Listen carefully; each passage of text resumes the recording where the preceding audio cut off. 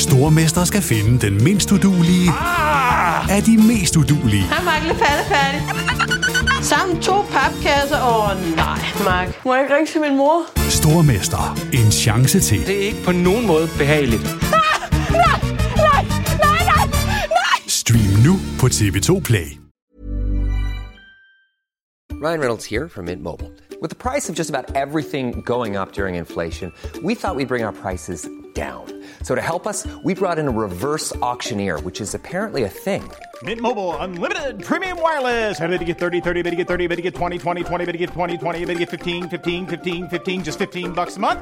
Sold! Give it a try at mintmobile.com/switch. $45 up front for 3 months plus taxes and fees. Promo rate for new customers for limited time. Unlimited more than 40 gigabytes per month. Slows full terms at mintmobile.com. Planning for your next trip? Elevate your travel style with Quince. Quince has all the jet-setting essentials you'll want for your next getaway, like European linen, premium luggage options, buttery soft Italian leather bags, and so much more. And it's all priced at 50 to 80% less than similar brands. Plus, Quince only works with factories that use safe and ethical manufacturing practices. Pack your bags with high-quality essentials you'll be wearing for vacations to come with Quince. Go to quince.com/trip for free shipping and 365-day returns.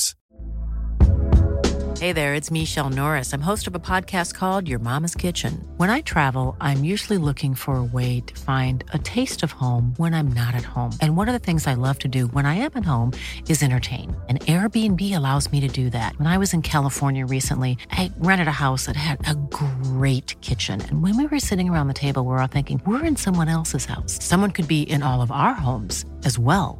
If you have a home, but you're not always at home, you have an Airbnb. Your home might be worth more than you think. Find out how much at airbnb.com/host.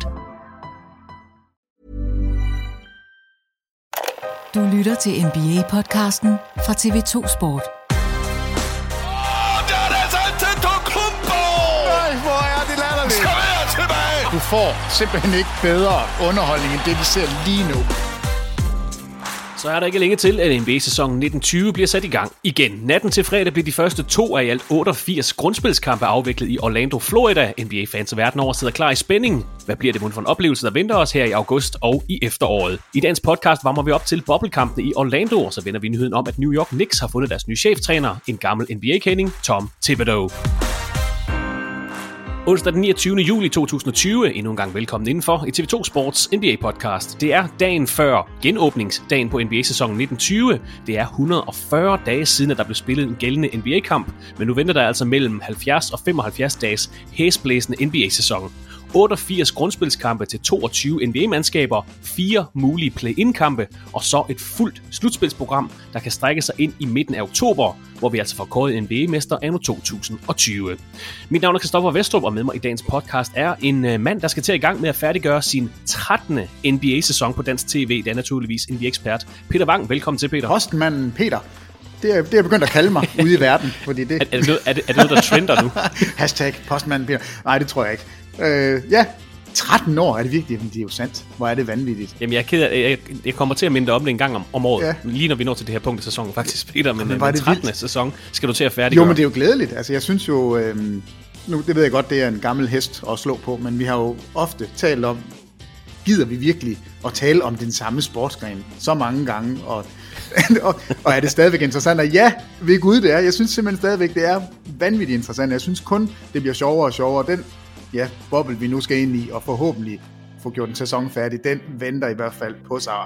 Det bliver godt. Og det er jo ikke den samme sæson. Det er jo ikke den samme liga. Hverken sådan spilmæssigt, i hvert fald ikke i den her sæson, men heller ikke altså fra I startede i 7-8 sæsonen, mener jeg det var, og så til den her. Der er jo sket meget i spillet også. Jamen helt vildt. Altså, vi har jo været med på den her 3-points revolution, og så har vi small ball ind over. Nu prøver Denver at lave den omvendte version med the big ball. Og, altså, ja, der er sket vanvittigt meget over de 13 år, og sådan historisk set, synes jeg, vi har været med i nok den mest revolutionære tid. Der er sket rigtig, rigtig meget i løbet af de 13 år, så det har været det har ikke været kedeligt, og du har fuldstændig ret. Det er faktisk ikke det samme spil, vi har kommenteret på, set over 13 år. Normalt vil vi på det her tidspunkt over snakke om, hvor de store free agents har skrevet under, hvilke spillere, der har fået forlænget deres kontrakter, hvilke trænerændringer, der er kommet, og hvordan de 30 hold klarede sig gennem NBA-draftet. I stedet for, Peter, så skal vi nu koncentrere os om 88 grundspilskampe, 4 mulige play-in-kampe, et helt NBA-slutspil, alt sammen i de næste 2,5 måneder, hvis corona kan holde sig ud af NBA-boblen 7-9-13, vi banker under bordet og alt det der. Er det surrealistisk, eller er det, altså jeg vil ikke kalde det godt nok under de omstændigheder, der har forårsaget de her ændringer, men er det okay for dig og Thomas og Jens Lavlund, at jeres vanlige NBA-kalender, den bliver rystet, så bliver den kastet op i luften, og så samler vi den så igen? Det er jo, altså, som vi lige var inde på, det er jo ulige noget som helst, som I har prøvet før, eller som NBA har prøvet før. Ja, altså jeg synes, det er helt okay, og på mange måder er det jo for os langt, langt bedre. Altså, den her koncentrerede slutspilsform, man går ind i med sendetider, som er nådige for det europæiske publikum og som dansk kommentator-ekspert, så er det er jo helt vildt fedt at få lov til at lave rigtig mange kampe fra klokken 7, 8 og 9 om aftenen, hvor man ved, at folk også har en mulighed for at se med live, og hvor man selv ikke er fuldstændig ødelagt, fordi man skal ligge og sove på mærkelige tidspunkter hele tiden. Altså, uagtet af corona og covid-19 og alt det forfærdelige, der sker ude i verden, så er det format, vi går ind i, og de sendetider, vi har, og det program, vi går i møde, er skræddersyet til os. Altså, det er så fedt. Så på den, altså, det er jeg glad for. Og det, jeg kan godt skille det ad. Jeg kan godt sige, nu har jeg den her boble, og den forholder jeg mig til, og den nyder jeg. Jeg gider ikke gå ind i, hvorfor den er der, og om det er rimeligt eller ej, men det, vi går i møde, synes jeg på alle måder, er fantastisk, og de må gerne, altså sådan en afslutning på en sæson har jeg ikke noget imod, det synes jeg er meget fedt. Og vi har tidligere gennemgået formatet for de næste uger her i podcasten. Man kan også klikke ind på sporttv2.dk/basketball og finde en artikel, der forklarer det her nye format. Her kan man også se de 22 klubbers roster og kampprogram. Vi dykker lidt ned i styrkeforholdet blandt de 22 inviterede klubber her om lidt, Peter, men først så skal jeg lige høre dig. Hvad får vi at se i de næste par uger? I første omgang, lad os forholde os til de resterende grundspilskampe. Bliver det lige så flot? Bliver det lige så flydende? Bliver det lige så effektivt et grundspil, som det vi har set i den her sæson? Altså, hvordan tror du, der bliver spillet inde i NBA-boblen? Ja, vi berørte det lidt sidste gang, og det holder jeg egentlig stadigvæk fast ved. Altså, jeg tror, vi vil se meget forskelligt udgangspunkt. Altså, nogle hold spiller liv og død om at vinde de her kampe, for at få en mulighed, enten for de her play-in-kampe, eller for at få en bedre position, når slutspillet går i gang. Og så vil vi se nogle andre hold, som egentlig er rimelig sikre på deres placeringer, ikke bliver truet nogen steder. Altså, jeg kan ikke forestille mig, at Milwaukee Bucks, de spiller Antetokounmpo ret mange minutter, altså med mindre de kan se, at Lakers er ved at fange dem for et første seed igennem hele slutspillet, så skal de forholde sig til det. Men hold som... Men hvorfor skal de det, Peter? Det er jo lidt ligegyldigt i forhold til hjemme. Nej, fordi der bliver noget med det her med publikum. De har jo lavet noget, jeg ved godt, de ikke får hjemmebanen, men de får jo mulighed for, jeg tror nok, det er 300 inviterede publikummer, der kan komme ind på storskærme og hæppe på deres hold. Så der vil være en eller anden form for hjemmebanefordel. Og der ligger også et eller andet i at sige, vi vandt grundspillet, vi er de bedste, det er os, I skal fange. Ja. Så der er ikke så meget på spil, som der har været tidligere, men der er alligevel en lille fordel, og jeg synes jo, de fordele, man kan tage, skal man jo selvfølgelig forholde sig til. Men når vi ser Milwaukee spille, så vil vi ikke se Antetokounmpo spille 45 minutter, fordi man skal vinde den her enkelte kamp. Og der vil der være nogle andre hold, som virkelig skal kæmpe, altså selvfølgelig primært centreret omkring 8. pladsen i Western Conference i første omgang. Hvad med Memphis? Kan de nå at lave så stort et hul, at der ikke er nogen, der kommer ind for 4 kampe, så de helt undgår at få et play-in-kampe? Hvad med Pelicans? Kan de overhale Portland Trailblazers? Hvem kommer ind for der? Skal Spurs gøre et eller andet for at bevare den her rekord, altså 23 år i slutspillet? Vil de kæmpe? Eller selvfølgelig vil de kæmpe for det. At der er mange ting på spil, og der vil vi se en forskellig dagsorden for holdene. Men jeg må også sige, de her scrimmages, altså der er jo spillet nu de seneste par dage, og der synes jeg, kvaliteten har været altså overraskende høj. Jeg synes, folk har... Der er blevet gået til den, faktisk. Altså, der er blevet gået rigtig meget til den, men jeg synes også, at kvaliteten... Altså, jeg ved godt, man har fordelt minutterne. Vi har set mange spillere, som ikke har spillet ret meget, lige pludselig få bærende roller. Men når man har været på banen, er der blevet produceret. Skudprocenterne har været fine. Der har været vilde præstationer. Harden havde en 30 i nat i første halvleg. Altså, der er bestemt tænding på allerede nu. Jeg synes, det lover godt for slutspillet. Altså nu har jeg jo grinet lidt af de her tykke spillere, som lige pludselig er tynde spillere. Det generer mig. Jeg vil gerne have, at de var blevet markant større, og det er de ikke. Men det er det eneste problem med NBA-boblen, det er faktisk, at folk kommer af form. Ja, de er blevet magre. Nej, det kan simpelthen ikke være bekendt. Men det vidner jo også om, at stort set alle spillere har taget den her ufrivillige pause alvorligt, og hele tiden haft i fokus, at vi bliver nok sat i gang på et tidspunkt, og hvis det sker, forhåbentlig kommer vi ud og spille slutspil, forhåbentlig får vi afsluttet sæsonen, så skal jeg delen duller med at være i form. Jeg skal være så trimmet, jeg kan være. Jeg skal være jeg er så god, som jeg overhovedet kan blive. Og det ser ud til, at alle har forstået det. Så jeg synes, der er sådan en fornemmelse af, at spillerne har givet, hvad de kunne i de 3 måneder, hvor de ikke måtte lave noget. Der er de altså arbejdet. Og der er fokus på det her slutspil. Det er ikke bare sådan en lallende boble, man kommer ind i, hvor det er lidt ligegyldigt, og den her NBA-sæson vil jo blive husket for noget andet end et mesterskab.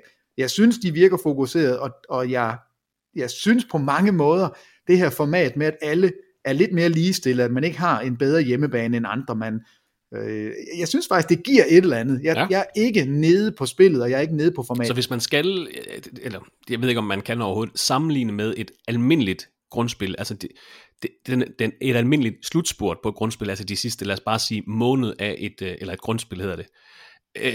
Så du siger, holdene kommer ind med forskellige udgangspunkter. Man vil nok se hold spare, spillere ikke spille så mange minutter, især ikke hvis de er sikret en position. Det vil vi også se i et almindeligt grundspil. Så er der det her med hjemmebane, der ikke, eller man ikke skal jagte hjemmebanepositioner frem mod slutspillet. Det er en forskel, men er der andre sådan deciderede spilmæssige forskel, tror du, på et almindeligt grundspil, hvor der jo også vil være hold, der har udspillet deres chance? Det er der jo ikke fra start af, i hvert fald i det her reviderede grundspilsprogram. Er der andre forskel på lad os bare sige grundspillet i 2019, og så det her slutgrundspil, vi får i 2020? Jamen, der er jo en markant forskel i, at de 8 dårligste hold ikke er med. Altså, så der vil være højere kvalitet, altså i kampene som udgangspunkt. Jeg synes, det er synd for de 8 hold, og normalt så vil vi også se på en normal afslutning på en sæson, så vil vi se, at de dårlige hold spillere, som måske ikke er blevet spillet så meget i løbet af sæsonen, og så lige pludselig, så er der en eller anden, der brænder af, og vi får øjnene op for en spiller, vi faktisk ikke rigtig havde lagt mærke til. Den mulighed ser vi nok ikke så meget i det her format, men vi vil se højere kvalitet, fordi det er de bedste hold, der er afsted, og den her skadespause, eller hvad vi skal kalde den for verden, i hvert fald en skade, pausen har gjort, at de spillere, som var skadet, de nu har haft tid til at blive friske, så vi vil se hold, som stort set, altså det er ikke ret mange, der er berørt af skader lige nu, vi vil se hold, som stort set er på deres topniveau, og det synes jeg også er noget positivt. Altså folk har haft tid til at blive skadet og kvit, og kan nu trumme ud med absolut bedste hold. Og ja, jeg ved godt, at Rondo og Bradley ikke er med, og ja, jeg ved godt, at der er småskader rundt om Bogdanovic i Utah, nok den mest markante. Men udover det, så ser holdene friskere ud, end de normalt gør på det her tidspunkt. Og det synes jeg synes, det er en væsentlig fordel faktisk. Vi har fået en række spørgsmål til dagens podcast, og du har lidt berørt et par af dem, som jeg har udvalgt, men som jeg gerne vil have, at dit take på, Peter. Vi tager en god håndfuld spørgsmål lidt senere i podcast, men nu vi lige er ved spillet i boblen. Rasmus Visholm har spurgt, om vi tror, skudprocenterne falder eller stiger, nu hvor tilskuere ikke er en forstyrrende faktor. Og jeg ved ikke altid, om tilskuere er forstyrrende. Nogle gange kan det også være med til at løfte en spiller, men umiddelbart take på det, Peter. Tror du, skudprocenterne generelt falder eller stiger inde i NBA-boblen? Jamen, jeg har faktisk lige haft diskussionen med Morten Stig Jensen, fordi han også havde et take på det, hvor jeg må sige, mit udgangspunkt er, nej, jeg tror, det bliver nogenlunde det samme. Okay. Men jeg kan da godt se, at der er nogle spillere, som nok vil være mere påvirket af alt den her udenomslarm, af de her fans, som står og råber og skriger, og nogen kan jo være meget perfide i deres udmeldinger og stå og råbe rigtig grimme ting, som man godt kan høre, som vi ikke hører som kommentatorer, men som de kan høre nede på banen. Og der vil alt andet end lige, så vil udebaneholdet jo prøve at blive generet så meget som muligt. Så umiddelbart tror jeg, at skudprocenterne bliver de samme. Men det er noget af det, jeg vil holde øje med, fordi jeg synes, at det er interessant. Lad os nu sige, at vi får en stigning i 3-pointsprocenten i slutspillet, som stiger med 2-3%. Så er det ikke tilfældigt. Altså, så er der et eller andet at sige om, at tilskuere faktisk har en påvirkning på spillet. Ikke alene på, altså, at de hæpper på dem de holder med, men at de altså også ødelægger det, måske for nogle af dem, der står og skyder, og så er der en, der råber. Så jeg vil følge med i det, men som udgangspunkt tænker jeg, det her er så top-tunede professionelle, altså det er de bedste atleter i verden, det er de bedste spillere i verden, og de de bedste af de bedste kan tune ud. Altså de lægger alt væk, når de kommer ind på banen. Så kan det godt være, du står og råber og skriger. Det er de rigtig dygtige spillere, det er de ligeglade med. Og det er jo også det, vi i hvert fald har hørt indtil videre fra spillerne. De siger, det er svært, eller det er besynderligt, når man går på banen. Det er besynderligt ved tip-off. Det er besynderligt ved straffekast. Men ellers så lægger de ikke mærke til, at publikum ikke er der. Det er jo selvfølgelig nogle markante spillere, der har sagt det her. Det kan godt være, og det tror jeg da nok, at der er noget sandhed i, at det er de mere perifære spillere, der bliver mest påvirket. Så det er bestemt noget, jeg vil holde øje med, men som udgangspunkt, så tror jeg, at vi får fuldstændig identiske. 100% identisk. 100% identisk. Nej, men det bliver sjovt at se. Altså, det er bestemt noget, vi skal kigge på, når vi når et stykke hen i slutspillet. Nu vil jeg ved tilskuerne. En anden nuance af det har Teddy Bostrup skrevet til os og spurgt, nu hvor der ikke nogen tilskuere er, så kan man bedre høre al snakken fra spillerne. Vil der være kortere snor i forhold til at give spilleren tekniske fejl nu, og man i hvert fald kan høre, hvad de siger på banen? Tror du, det får indflydelse, at der lige pludselig det bliver nemmere for dommerne at høre, hvad de bliver kaldt? Jeg håber ikke, det gør, men jeg tror faktisk godt, det kan, fordi dommerne er jo også klar over det her. Og i sådan et ophedet øjeblik, så er spillerne, de glemmer nok, om der er publikum eller ej, og de skal nok få sagt det, de gerne vil sige. Og hvis dommerne kan høre det, og de ved, at det kan alle tv-seere også høre, så tror jeg, at nogle af dem vil fyre en enkelt teknisk hurtigere afsted, end de ellers ville have gjort, fordi de ved godt, at den var forsvundet i masserne under en normal kamp, men nu der sidder der altså faktisk millioner af mennesker udenfor og kan høre Chris Paul kalde en eller anden spiller for et eller andet, man ikke normalt vil sige til nogen. Og der kan det godt være, at nogle dommer vil reagere hurtigere. Jeg håber det selvfølgelig ikke, fordi vi skal jo helst have så normaliseret en kamp som overhovedet muligt, men det kan nok ikke undgås, at dommerne bliver en smule påvirket af, at de godt ved, at der sidder nogen, der hører noget, de normalt ikke hører, og derfor skal de reagere. Nu vil lige ved spillet indenfor i boblen. Der er lige 2 spørgsmål, der også giver mening at tage med her. Tobias Russell har spurgt, om lejrkuller kommer til at spille ind i løbet af boblen. Spillerne er uden deres familier og koner og kærester inden for boblen. Tror du, vi når til et tidspunkt, hvor vi vil se jeg ved ikke, om det bliver kollektivt dyk i humør, som måske tages med ind på banen? Det tror jeg, vi vil se ved nogen. Altså, nogen kan klart bedre klare det her end andre. Og der vil være nogen, der vil synes, det her det er fuldstændig forfærdeligt. Det vil være som at være i fængsel. Godt nok et meget sådan åbent, fint fængsel, hvor du kan gå i swimmingpool, og du kan ligge og skifte kanal på dit fjernsyn, som du har lyst. Men der vil være nogen, som bliver påvirket af det, og der vil komme noget økulder eller boblekulder for nogle spillere. Jeg håber ikke, det påvirker de absolut bedste hold, og jeg tror også, der er et eller andet at sige om de hold, som godt ved, at de kan vinde mesterskabet. At der vil fokus være så intenst på den opgave. Men hvis man ligger og måske har udspillet sin rolle, og er tvunget til at blive inden for de her regler, som alle er underlagt, så vil der være nogen, der synes, det her det er lige lovligt whack, og der vil være nogen, der får det her kulder, det er jeg slet ikke i tvivl om. Nu har vi vendt lidt det der med tilskuere i hallen, om det er godt eller skidt, om det kan påvirke nogen. Du sagde, at det måske var mere marginalspillere, der vil mærke presset, eller reagere negativt på, at der ikke var nogen fans, at de spiller i nogle helt andre rammer. Der er også nogen, der tænker, at det er måske en befrielse at spille i boblen. Christian Sonne, han spørger om, vi tror, vi vil se spillere, som normalt har været præget af nervøsitet i kampe, og han nævner for eksempel Lonzo Ball, som pludselig får langt større ro og spiller over i gåseøjne normalt niveau. Et meget interessant spørgsmål. Du behøver ikke komme med specifikke navne, men tror du, der er nogle spillere, der kommer til at spille mere frit, og faktisk får en fordel af at spille i et mindre pressende miljø? Jamen, folk er jo forskellige, og her har man samlet 22 hold, og der vil være nogle spillere, som excellerer under rolige forhold med videoskærme i stedet for tilskuere, og der er nogen, altså jeg kunne forestille mig, en J.R. Smith, han vil synes, det er langt federe, at der er 20.000 mand, der råber efter ham, eller med ham. Ja. Og jeg tror virkelig, det er meget forskelligt. Nogen vil kunne tune fuldstændig ud og spiller præcis som de plejer. Fuldstændig. Det er helt ligegyldigt. Men Lonzo Ball synes jeg er et meget godt eksempel. Fordi han var jo bestemt påvirket af sin far, da han startede hos Lakers, og hvor alt fokus var på hele det her baller brand. Altså, og der har han da hævet sit niveau. Han har aldrig spillet bedre end nu. Og jeg håber da, at der er flere spillere, der nyder godt af omgivelserne her. Men det vil være forskelligt. Og det vil blive en historie. Altså, der er garanteret nogen, der i løbet af de her 8 play-in-kampe, eller afslutning af grundspillet, kommer til at lave nogle ting, hvor vi vil sidde og diskutere, er det fordi, at der ikke er tilskuere? Og i slutspillet vil der helt sikkert også være historier, som bliver båret af det her. Altså, vi kan bare tage Nick Anderson, der brænder 4 straffekast for Orlando mod Houston i finalerne. Havde han ikke gjort det, hvis det havde været under de her omstændigheder? Det får vi aldrig svar på, men der vil komme sådan nogle historier, hvor vi vil sige, det var nok derfor.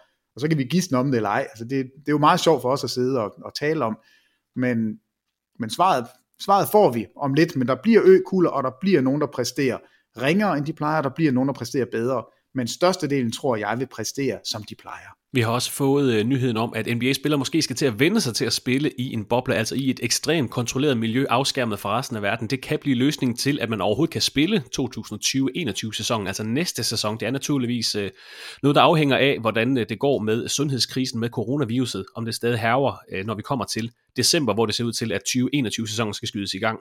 Nu skal vi til i gang med 2,5 måneder i Orlando i første omgang. Hvad vil du sige til en hel NBA-sæson i det her format, som vi lige har fået præsenteret?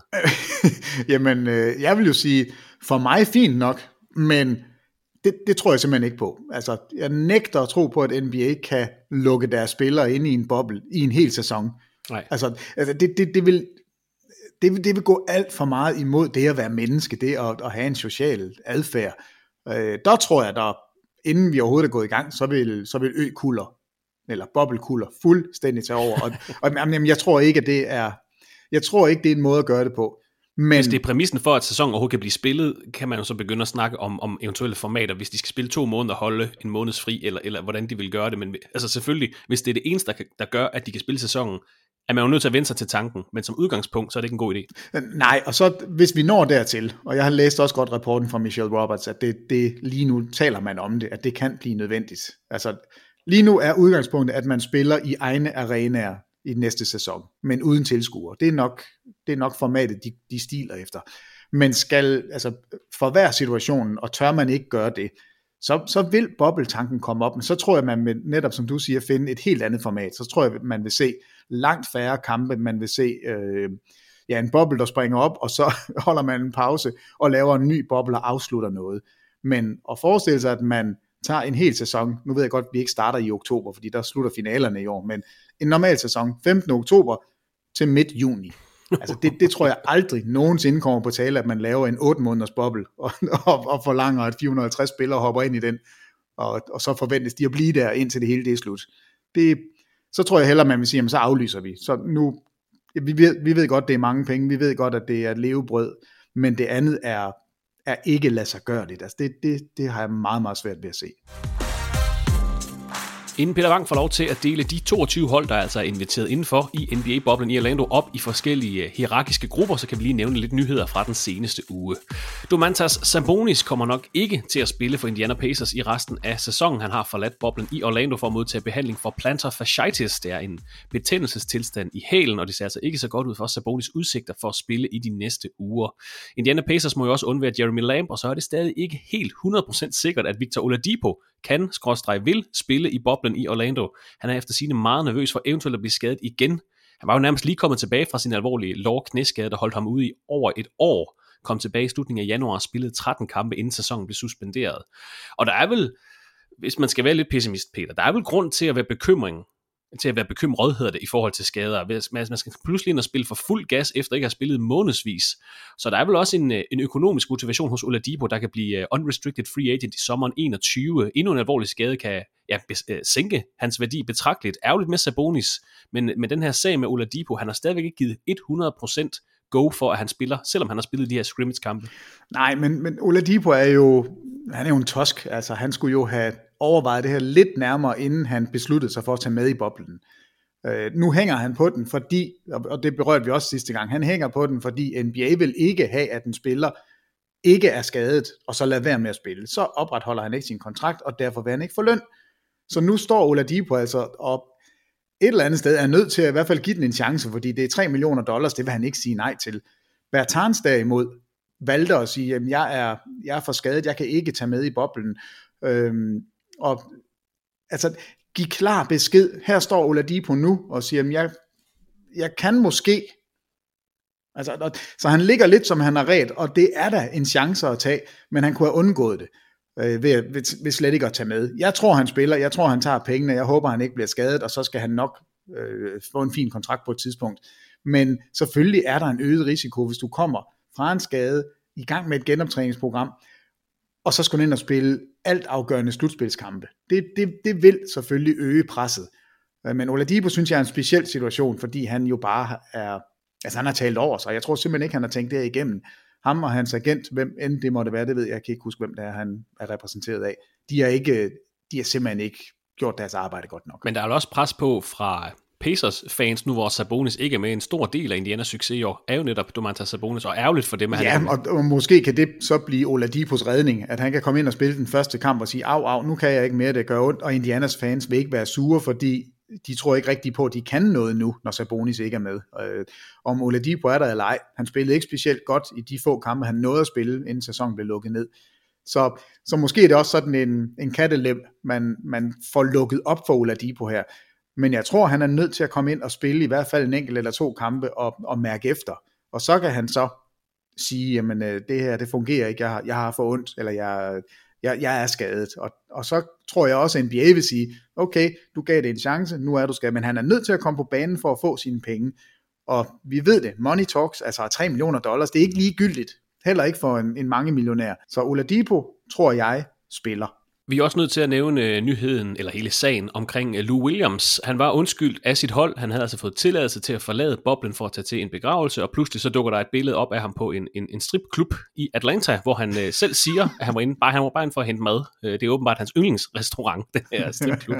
Det korte og lange er, at han er sat i coronakarantæne i 10 dage, og det gør, at den tidligere tredobbelte vinder af prisen som Sixth Man of the Year misser Los Angeles Clippers første 2 kampe af det genoptagede grundspil. Han er altså ikke med mod Lakers her natten til fredag, eller mod New Orleans Pelicans natten til søndag.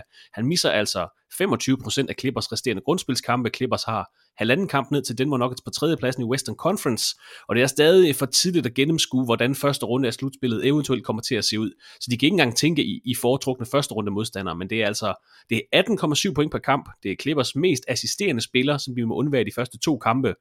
Oven i den nyhed, vi fik i går, Peter, med, at Montrezl Harrell kommer til at misse Clippers første seeding-kamp mod Lakers. Han har forladt boblen af personlige årsager, kommer altså ikke i spil til den første kamp. Ham og Lou Williams, det er 37 point per kamp, de pludselig kommer til at mangle. Kommer det til at betyde noget som helst for Clippers i de her, i hvert fald første 2 kampe? Jamen det gør det da. Altså, og dem, der lige nu sidder og klapper, det er Pelicans. De er da super glade for, at de nyder godt af, at Lou Williams, han skulle have hot wings, eller hvad han nu skulle have.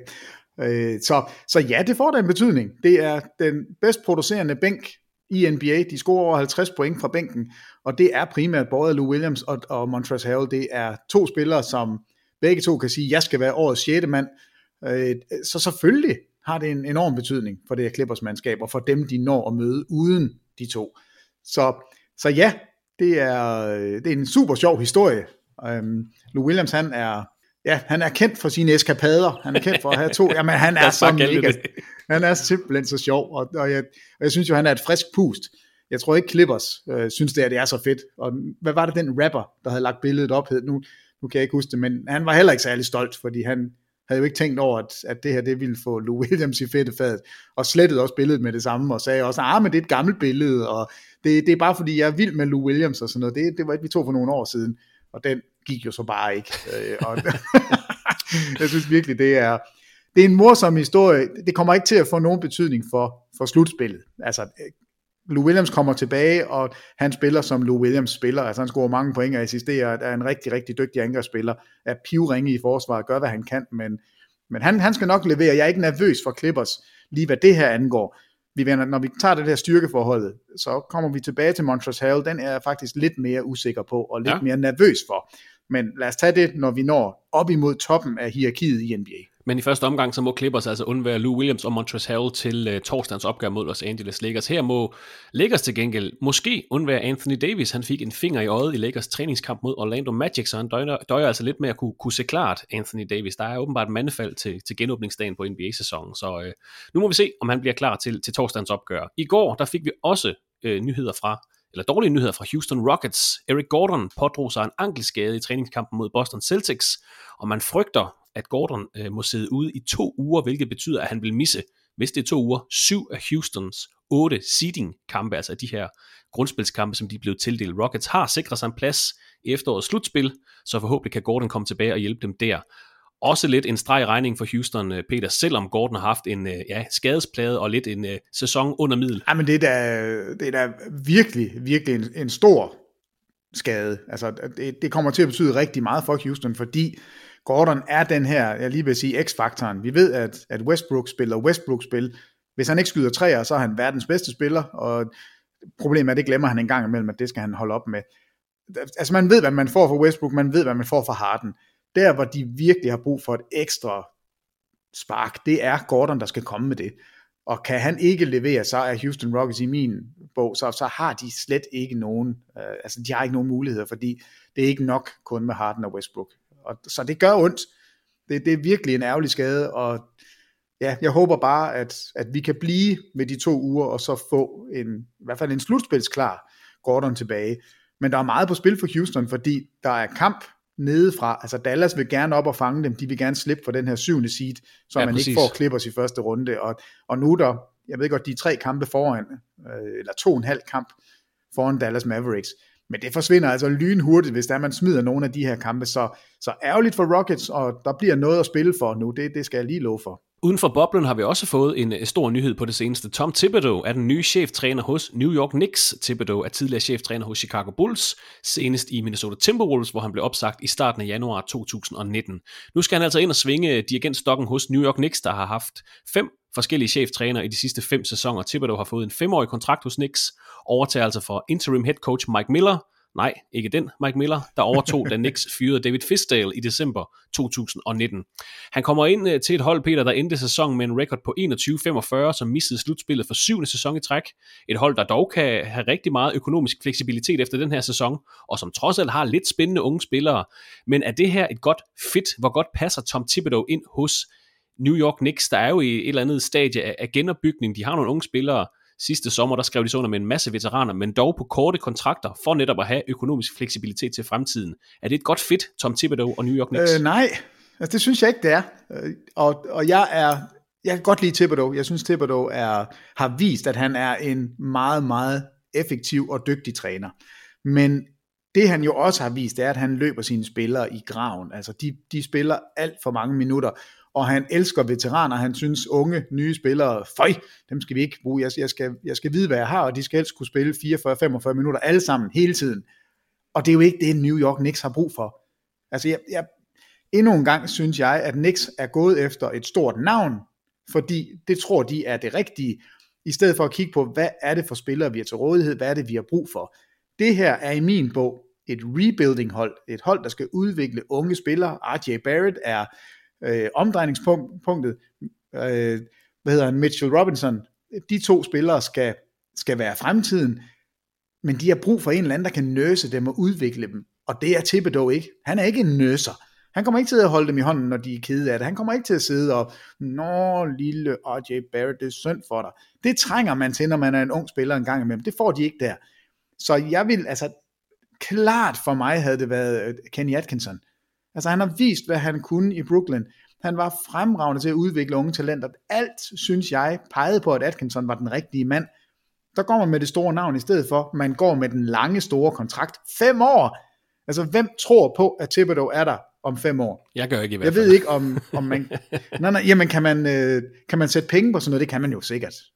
Hvad er oddset for, at han fuldfører den her kontrakt, og at vi ikke bare ser endnu en New York Knicks-træner blive lønnet langt efter, de er stoppet med at træne? Altså nu lyder det som om, jeg er nede på Thibodeau. Det er jeg ikke, men jeg er nede på sammensætning, eller når det passer sammen. Jeg er fedtet. Og jeg synes ikke, det passer sammen. Jeg synes faktisk, det er stik imod det, New York Knicks burde gøre. Det kan jo selvfølgelig være, og det tror jeg spiller ind, det kan jo være, at man regner med og tror på, at man kan tiltrække en masse veteraner, fordi man har mulighederne i forhold til kappen, og i forhold til, at netop som du selv nævnte, de korte kontrakter, at man så tror på, at Thibodeau er et navn, som kan tiltrække veteraner, fordi de gerne vil ind og spille i The Garden, og de vil gerne have Thibodeau som træner. Men modsat, så må de jo også sidde og kigge på, hvad er det, der sker med spillere under Thibodeau? De bliver skadet alle sammen, fordi de spiller for meget. Og kan Thibodeau lægge det fra sig? Ja, det tror jeg ikke. Det kan godt være, at han siger de rigtige ting, og at han er en moderne træner nu, og at han ved godt, at man ikke skal spille mere end 4, 5, 36 minutter. Prøv at se, Antetokounmpo, han er næsten ikke over 30 minutter i den her sæson.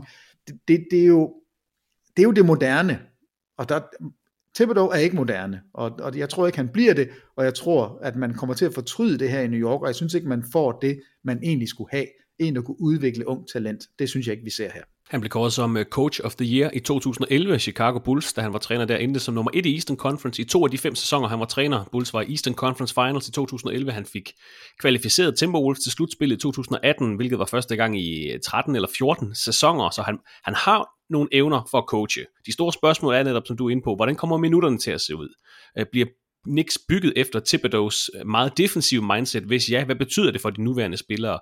Har Thibodeau omstillet sig til en anden type NBA? Det siger du, han ikke har, og vil han så omgive sig med personel, der kan hjælpe ham med at få succes i New York?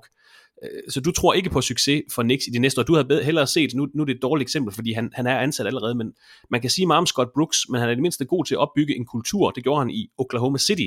Han manglede så at de sidste 10% for at kunne tage dem hele vejen til noget succes, men han var god til at opbygge kultur i klubben. Var det mere sådan en type træner, du havde ønsket for dem? Ja, altså, jeg vil stadigvæk sige, Kenny Atkinson, synes jeg, er næsten for oplagt. Rigtig godt navn også, ja. Altså, det er ham, jeg ville helt klart have foretrukket.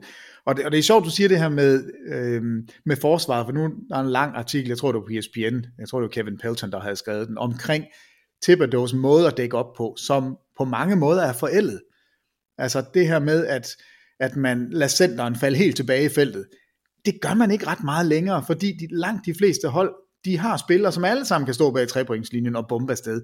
Det gjorde man ikke i NBA dengang. Han havde kæmpe succes i Chicago, fordi hans forsvar fungerede. Han havde Noah til at falde tilbage og tage imod alle de her drives, der kom mod kurven. Det gør man ikke mere. Så Thibodeau skal, ud over at han skal lægge sin trænerstil om i forhold til, at man skal udvikle unge spillere, den tror jeg ikke på, han kan. Så skal han også tænke på, jamen, den måde, man spiller på nu, den er altså anderledes. Og der er jeg heller ikke sikker på, at han er omstillingsparat. Det er jo sådan et moderne ord, at være omstillingsparat. Jeg synes der i hvert fald, der er rigtig mange alarmklokker, der ringer for mig med det her hire. Jeg synes faktisk ikke, det er andet end et rigtig stort navn. Og det går lige i tråd med alt, hvad de gør i New York. Hele tiden, the quick fix, det store navn, så bliver alt godt. Og nej, det har vi jo set, det gør det ikke. Altså det er et langt sejt træk, og der skal man have en, som er klar på det. Og det tror jeg heller ikke Thibodeau er. Så jo mere jeg taler om det, jo mere nede bliver jeg faktisk på det her. Og det er ikke fordi Thibodeau er en dårlig træner, det passer bare ikke sammen med det personel, han får.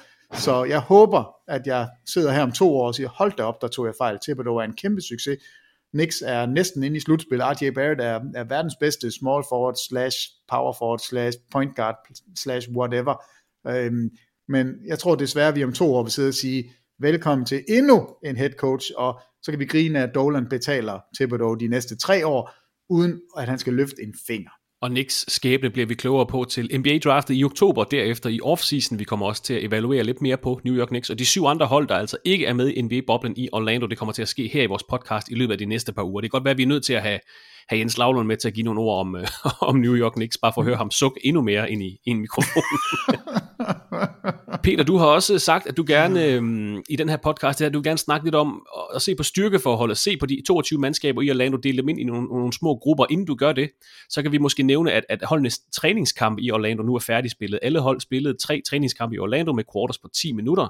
En ting er, at spillerne helt sikkert har kunne bruge de her træningskampe til at komme i form, til at vende sig til omgivelsen, til at genfinde fornemmelsen for, hvordan det er at spille en gyldig NBA-kamp. Men har du kunne bruge de her kampe til noget, Peter, enten i forhold til den her rangering af de 22 hold, som du har snakket om, eller bare sådan helt generelt? Jamen det har jeg da, fordi jeg har fået svar på nogle af de spørgsmål, som alle har stillet inden. Kommer Portland Trail Blazers ud med en Jusuf Nurkic, som kan spille?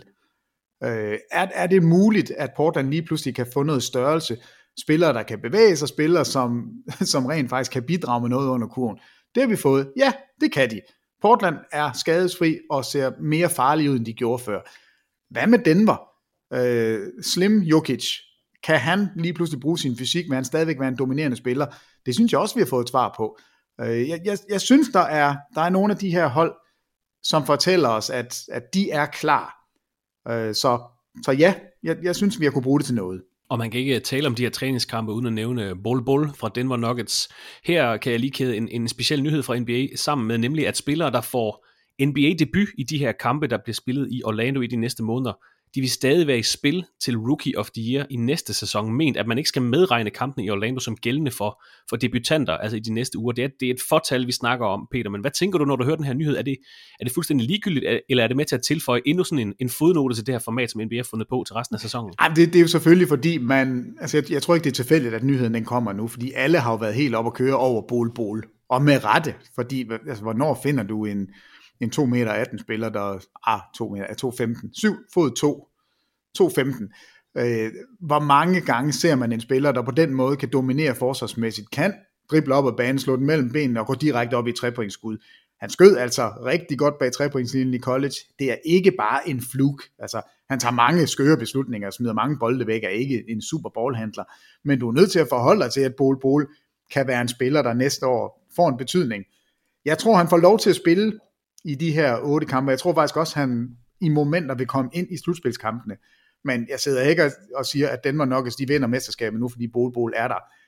Men det er jo lidt det er tankevækkende, at meldingen kommer ud nu, hvor man har set en spiller, som ellers ikke ville være mulig at få i Rookie of the Year næste år. Så jeg tror ikke, det er tilfældigt, og jeg synes, det er fint, og Bol er en historie. Altså indtil videre er han nok den største historie fra boblen. Altså en spiller, som ikke har spillet overhovedet, lige pludselig kom ind og dominerer kampe, og han har spillet super, super sjovt og mega godt. Men tro ikke, at han putter Jokic ud på bænken, fordi han lige har ramt et par træer. Det er ikke det, der kommer til at ske. Men hold øje med ham, fordi du finder bare ikke 2,15 meter, der bevæger sig så flydende, som Bol gør. Han er mager som sugerør, men er der svimmel, han har altså noget. Han havde 6 blocks i den første kamp. Han dominerer faktisk i begge ender af banen, og man skal i hvert fald holde øje med ham. Og så Michael Porter Jr., som, altså, hold nu op, Denver har et par unge spillere, de er, som jeg er spændt på i fremtiden. Der har vi i hvert fald fået noget fra de her scrimmage-kampe, som er interessant at holde øje med. Men man siger simpelthen, at fordi situationen er så ekstraordinær med corona og med det her boble, at de kampe, og igen, det vil være et fåtal af spillere, der får debut i de næste uger her. Så det rammer ikke så meget, så det er lidt det er ikke en nyhed, der betyder så meget, det du siger. Det betyder ikke noget som helst andet end for Bol, som næste år måske kan være i spil. Altså okay. Ellers så er det en fodnote. Det var også bare lige for at få den nuance med. Nå Peter, du vil gerne se lidt nærmere på, hvilke kategorier de 22 hold skal inddeles i. Du kan take it away, som man siger. Jamen, skal vi så ikke starte i bunden? Er det ikke bedst? Jo, ligesom Drake. Ja, ja, started from the bunden, og så er vi næsten der. Yes. Men det jeg kigger på, det er jo ikke for at udskamme nogen hold, eller sige, at de er dårlige, eller, altså, det er for at sige, hvem tror jeg på har en realistisk mulighed for faktisk at vinde det her NBA-mesterskab. Yes. Og der vil være en stor gruppe hernede i bunden, som jeg har puttet sammen i den samme kategori, fordi jeg tror ikke på, at de har en kinamands chance for, må man egentlig sige det? Ikke længere, tror jeg. Ikke når vi snakker NBA. Det tror jeg ikke. Det siger vi ikke mere. Nej, slet ikke om NBA, men i det hele taget, der må man nok ikke. Men du forstår, hvad jeg mener. De her hold tror jeg ikke på kan vinde mesterskabet. Og der er en stor gruppe. Washington Wizards, Phoenix Suns, San Antonio Spurs, Sacramento Kings, Brooklyn Nets, Orlando Magic. Altså de har, for mig at se, ingen mulighed for at vinde mesterskabet. Wizards, Suns, Spurs, Kings, Nets og Magic. Ja, det vil være helt fuldstændig ubegribeligt for mig, hvis det lykkedes. Okay.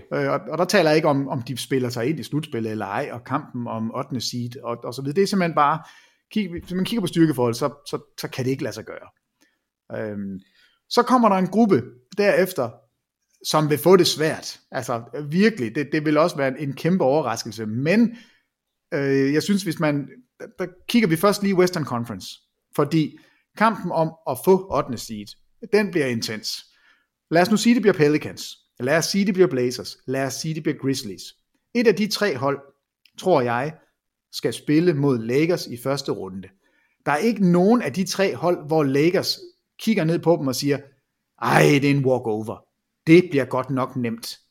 Altså, Pelicans, de ruller nu. Zion er tilbage. Han får lov til at spille. Han har udstået sine 4 dages karantæne. Han ligner et monster. De spiller med en energi og noget glæde, og de kan spille frit. Blazers kommer med Zach Collins og Jusuf Nurkic tilbage. Damian Lillard vil gerne vise, at han er verdens bedste rapper og verdens bedste point guard, og det er ham, der skal være nummer 1 på All-NBA-holdet. Det her Blazers hold, altså de matcher, synes jeg, rigtig godt op. Altså faktisk er det de eneste hold, der matcher godt op mod Lakers, fordi de lige nu kan presse dem på guard-positionerne. Jeg ved ikke, hvem der skal dække Damian Lillard. Det bliver op ad bakke i hvert fald at holde ham nede. Og nu har man faktisk noget styrke under kurven, man kan sætte på Anthony Davis, man kan sætte på de her spillere. Jeg ved godt, de har et problem med, hvem skal så dække LeBron. Altså den gør lidt ondt, men det gør stort set alle hold. Der er mange, der har det problem, tror jeg. Ja, og det samme med Grizzlies. Der, hvor de er bedst, lidt ligesom Portland Trail Blazers, det er på guard-positionen. Altså, hvem er det, der skal prøve at styre Ja Morant? Så der vil Lakers, ligegyldigt hvilke af de her 3 hold, der vil de bare sige, altså, kunne vi da ikke have fået en walkover i stedet for? Det får de ikke. Men de er alligevel en kategori for sig selv i styrkeforholdet, og jeg tror ikke på, at de kan vinde mesterskabet, men de kan blive en super sjov modstander at se på, tv-mæssigt, og det bliver ikke nemt at komme forbi dem. Og det vurderer du ikke Phoenix, San Antonio og Sacramento til, det er derfor, de er i den anden gruppe? De er, altså jeg mener, de er så dårlige, at de kan ikke, altså de bliver ikke en værdig modstander. Okay. Det vil jeg sige, det gør de her 3 i Western Conference. Og så har jeg nok desværre været nødt til at putte Indiana Pacers ned i den samme gruppering, fordi den her Sabonis-skade og hele tvivlen omkring Oladipo, og om Oladipo spiller eller ej, så tror jeg ikke på, at han kan få den indflydelse, som han skal have. Han er simpelthen ikke klar endnu. Det er ikke den rigtige Oladipo, vi kommer til at se. Så Pacers, de bliver ikke sjove at møde, men de skal ned i den her gruppe. De er ikke stærke nok. Må jeg lige spørge om noget? Nu har du Indiana i en gruppe, og du har så Orlando Magic i en anden gruppe. Der er vel ikke langt mellem de 2 mandskaber, hvis Sabonis er ude, og Oladipo er halvt. Altså Orlando får i det mindste, de får Jonathan Isaac tilbage. De var i slutspillet sidste år. De har da i det mindste noget kontinuitet, som Indiana ikke har. Eller hvad? Jo, jeg er lige ved at sige, at du må gerne bombe Indiana ned. Det er ikke, fordi jeg vil have Orlando op, men du har måske ret. Nej, okay, det er bare, hvor stor forskel du så, der var på. Jeg synes måske faktisk, du har ret. Altså, Indiana har jeg heller ikke den store tro på. Det havde jeg før. Havde Sabonis været der, og havde Oladipo vist, at han var 100% tilbage, så vil man kigge på Indiana lidt ligesom, som jeg omtaler Portland og Pelicans. Altså sige, det er sådan et hold, dem har man eddermame ikke lyst til at møde i første runde. Altså det er ikke en nem modstander. Nej, meget men jeg synes, skaderne gør, at de kommer ned, og du har nok ret, at de skal ned til Orlando-suppen. Det tror jeg, det er den gryde, vi putter dem ned i. Men det er fair nok, når man kigger på stillingen. De har jo en 5. plads, og de har været meget solide gennem sæsonen. Der er bare, de har jo været... der er bare desværre, altså Jeremy Lamb er ude, Sabonis kommer ikke til at spille, Oladipo kommer måske kun til at spille 1 eller 2 kampe. Nu må vi se, men det er synd for dem, og Orlando får noget nyt blod ind i Jonathan Isaac. Har ikke spillet siden 2. januar, var jeg lige. Nej, men det er Sabonis. Altså det er den, fordi de har jo egentlig spillet rigtig godt uden Oladipo. Det har de fundet ud af at spille under. Lamb er væsentligt for dem, men det er Sabonis, der gør, at de er svære at rigtig tro på, fordi hvor i alverden skal pointen og rebounds og alt det her, hvor skal de komme fra? Det bliver op ad bakke for Pacers. Jeg er med på, at vi putter dem ned og leger med Orlando. Det er fint. Et sidste spørgsmål, inden du får lov til at gå videre, Peter. San Antonio Spurs, tror du, de bliver det værste hold i Western Conference, altså de hold, der er med, og er det sidste sæson for Popovich, tror du? Altså Popovich er der, indtil Popovich ikke gider være der længere. Men jeg synes faktisk, at man er nødt til at kritisere San Antonio i år. Jeg synes ikke, de har gjort noget af det, vi sådan drømte om. Altså vi har ikke set de der guard-kombinationer med DeJounte Murray og hvad hedder han? Derek White. Ja, altså de 2 har ikke fået lov til at spille ret meget sammen, og været det her forsvarspres, som man havde forestillet sig. Og der er jeg faktisk lidt skuffet over Popovich. Jeg vil ønske, at han stiller op til præsidentvalget i stedet for, fordi det vil han egne sig rigtig godt til. Jeg synes ikke, det har ikke været en god sæson for San Antonio. Og nu er LaMarcus Aldridge ude. Det ved jeg egentlig ikke, om det betyder så meget for Spurs. Han er klart deres bedste spiller, men er også en gammeldags spiller. Altså mellemdistanceskud, det lever i bedste velgående hos DeRozan og LaMarcus Aldridge. Jeg er faktisk skuffet over San Antonio i år. Jeg er skuffet over Popovich. Jeg tror egentlig, han fortsætter næste år. Vi har ikke hørt andet, og jeg ved godt, at han melder det jo nok ikke ud i god tid. Det bliver jo bare sådan en gul lap papir, der kommer ind på et eller andet bord og siger, at jeg stopper. Og det bliver ikke med vrede eller noget, og han bliver bestemt ikke gået. Altså han er ikke tæt på en fyreseddel, bare fordi at de ikke når slutspillet. 22 år i streg har de været afsted. Altså det er jo, ja, det er vildt. Det er vildt, men jeg tror desværre, og det sagde jeg også inden sæsonen, jeg tror det får en ende Jeg tror ikke, det bliver San Antonio, der kommer ind for i slutspillet. Men om han stopper, tænker du det? Tænker han kunne godt. Jamen det kunne han. De skal jo snart til at, jeg ved ikke, det er vel ikke en fuld rebuild, når de har så mange gode unge spillere, der allerede kan præstere. Altså Derek White og DeJounte Murray og hvem de ellers er, Jakob Pøtl. Men altså, der går jo noget tid, før de er sådan rigtig relevante igen, og måske det bedre, det er Becky Hammon, der får tøjlerne. Ja, altså det kunne i hvert fald være interessant, om ikke andet så for et kønspolitisk synspunkt, at man kunne få den første kvindelige head coach, og der vil jeg da... Det ville være meget San Antonio Spurs, i hvert fald, det var dem, der gjorde det. Ja, lige præcis, og det tror jeg da også tæller med, og Popovich, han er altså den ældste head coach, der er med i boblen, han er 71 år gammel, så på et tidspunkt tænker han nok også, nu er det nok, altså man skal huske på, et head coach job, det er altså ikke et 8-4 job, altså der er enormt meget pres, der er enormt meget arbejde, så man skal virkelig både være dygtig til det, men man skal også kunne lide det. Altså det skal være noget, man holder af, fordi det her med, om det er et arbejde eller en livsstil, der tror jeg ikke, der er nogen tvivl om, at du er 100% dedikeret, altså 24 timer i døgnet, når du er head coach, og han er ikke en ung mand længere, altså 71, så må man også godt gå på pension med de meritter, han har. Så det kan da godt være, at det kommer til at ske i år, det har jeg ikke tænkt på. Det skal vi nok holde øje med, i hvert fald, og så... Ja, det gør vi. Vi kigger efter den gule lap papir, den ja, og det bliver nemlig en post-it, der bare bliver lagt ind på HR-kontoret i San Antonio. Nå Peter, du har en gruppe på 7 hold, som får det svært, så har du en gruppe på 3 hold i Western Conference, New Orleans Pelicans, Portland Trail Blazers, Memphis Grizzlies, som du ser være lidt foran de 7 andre, og som vil kunne levere en flot første runde serie mod, hvem end de så møder. Hvad er den næste gruppe hold så? Ja, men der kommer også en stor blanding af vanvittigt gode hold, som har en chance for at komme i conference finals, komme i finalen, og måske endda, hvis alt bare lykkes for dem, så har de en chance for at vinde mesterskabet. Okay. Måske. Jeg har faktisk en ret sikker vinder, så en chance for at være nummer 2. Check. Lad os sige det sådan. Okay. Lad os høre. Og der er Dallas Mavericks. Altså det bedst registrerede angreb i NBA's historie.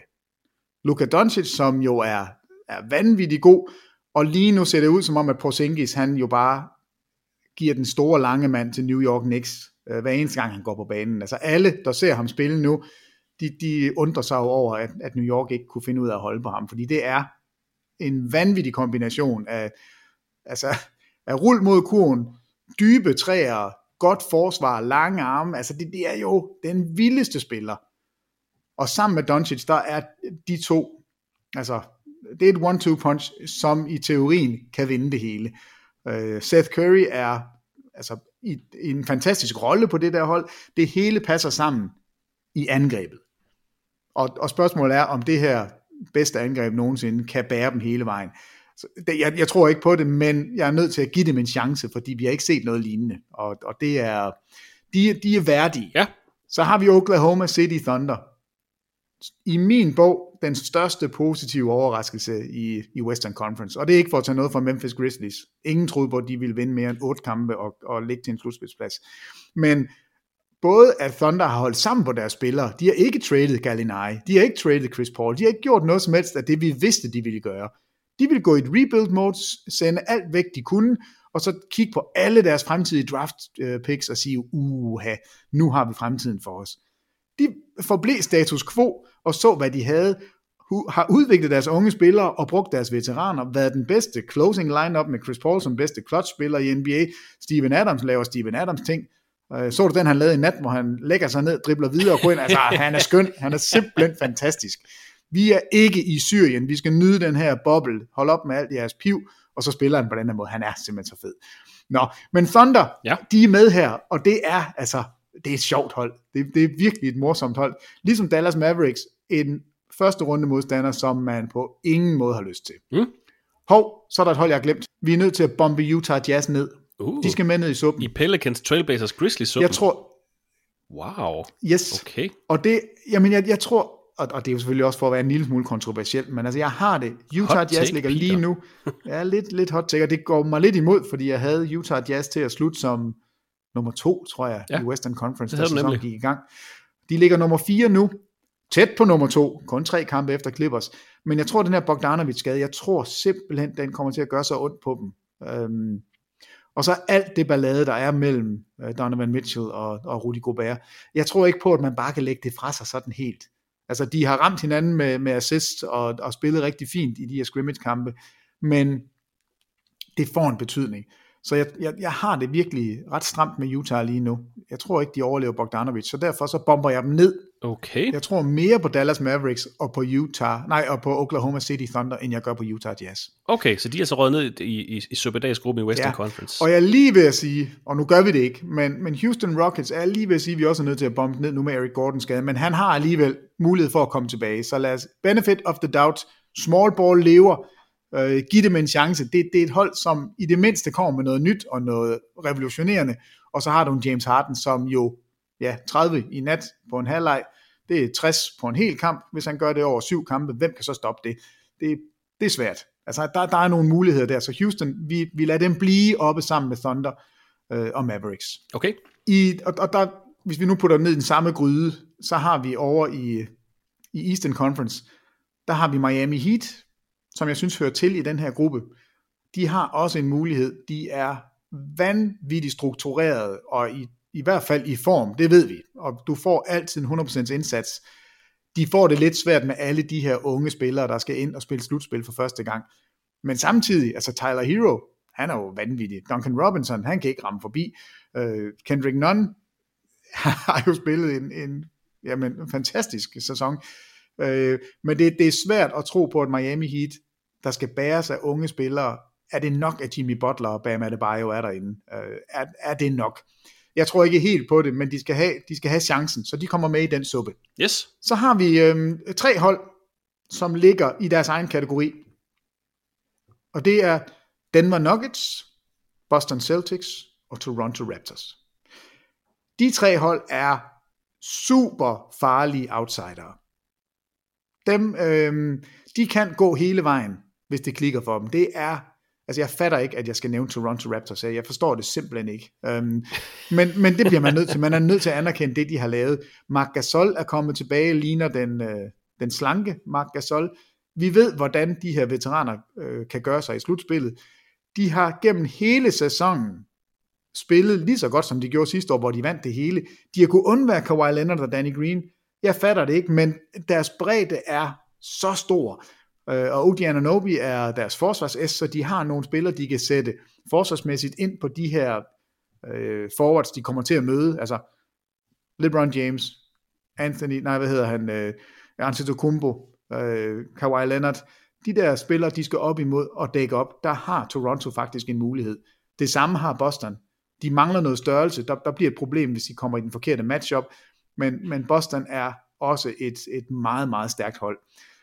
Og Denver, jeg synes faktisk, man taler ikke nok om Denver. Og nu er DeJounte Murray tilbage med muskler og fuldskæg. Han ligner en... Jamal Murray, kan vi lige. Jamal, hvad sagde jeg? DeJounte. Det er heller ikke nemt. Det var nej, men det var Jamal Murray, jeg mente.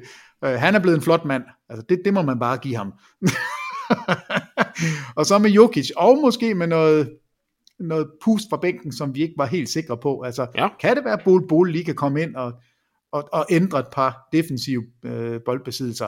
Altså, jeg synes, de er værdige til en position, hvor de ligger lige nu. Nummer 3 i Western Conference. Jeg synes, de hører til sammen med Toronto og Boston. Okay, så vi har en gruppe, lad os bare kalde dem til at starte med, mesterskabsbejlere, Miami, Dallas, Oklahoma, Houston, og så har vi nogen, der er lige lidt foran dem i mesterskabsræset som bejlere, Denver, Toronto, Boston. Ja, og så er der et hold, vi ikke har talt om endnu, som vi er nødt til, og der skal du hjælpe mig. Fordi hvad er Philadelphia 76ers? Jamen hvad er det for et hold? Ja, jeg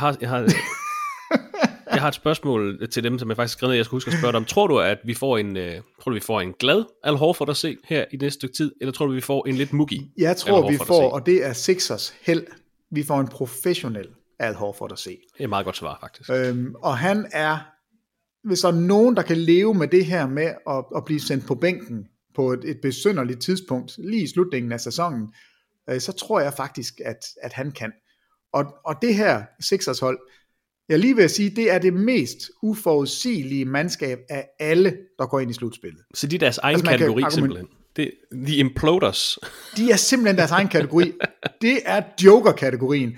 Fordi hvis de ryger ud i første runde, så vil man jo faktisk ikke tænke, at det er fuldstændig usandsynligt. Hvis de lige pludselig står i finalen, så vil man også sige, ja, men det er heller ikke usandsynligt. Det er et fuldstændig vanvittigt hold.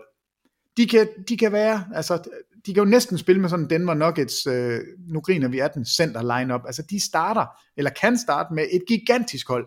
Forsvarsmæssigt er Joel Embiid den mest dominerende under kurven. Ben Simmons er en af de bedste forsvarsspillere ude på gulvet. Al Horford kan komme fra bænken og bombe træer. Tobias Harris. Altså, det her hold er forsvarsmæssigt, burde de kunne tromle dig fuldstændig. Angrebsmæssigt burde de kunne tromle dig fuldstændig. Det er ikke lykkedes for dem endnu, men nu prøver de jo at lave den her nye opstilling, hvor Ben Simmons skal starte som power forwarden, hvor man Shake Milton kommer ind som point guarden. De får noget mere fleksibilitet i forhold til, at Al Horford kan komme fra bænken, både kan spille center, både kan spille forward-positionen, de får bedre skytter på banen. Det kan blive fugl eller fisk, må man sige. Tror du Ben Simmons kommer til at skyde træer, når det gælder? Fordi altså, hver gang der er off-season eller træningslejr, der florerer der bare videoer. Se, han skyder træer uden at tænke, men kommer han til at gøre det, når der faktisk er noget på spil? Jamen, han teasede lidt for det ved den første scrimmage, og gå 1 for 2, og de 2 gange han skyder, der ser det helt naturligt ud, at han sender den afsted, og han løber egentlig tilbage, sådan som om, hey, se, selvfølgelig ramte jeg da en træer, det gør jeg det hele tiden. Men sidst han ramte en træer i sæsonen, der sad Brad Brown bagefter og sagde, så nu er det en aftale, vi har, at Ben Simmons, han skal skyde minimum 1 per kamp. Og så gik det, jeg tror det var 23 eller 24 kampe, hvor Ben Simmons ikke skød den eneste. Altså, så der er stadigvæk fuldstændig, der er ikke noget konsekvens over 3-pointskuddet fra Ben Simmons. Og jeg er den overbevisning, han rammer ikke et eneste i hverken de 8 grundspilskampe, og slet ikke i slutspillet, så tager han dem slet ikke. Så det er ikke en del af hans spil, og det bliver det ikke. Og det er heller ikke nødvendigt. Det vil være en luksus at have det, men han er så god til alt muligt andet. Lad ham tage rebounden og blæse op af banen. 6 fod 10, altså verdens største point guard. Jeg ved godt, Magic også var stor, men det her, det er en anden kategori. Han er hurtigere, han er mere flydende, han er for vanvittig.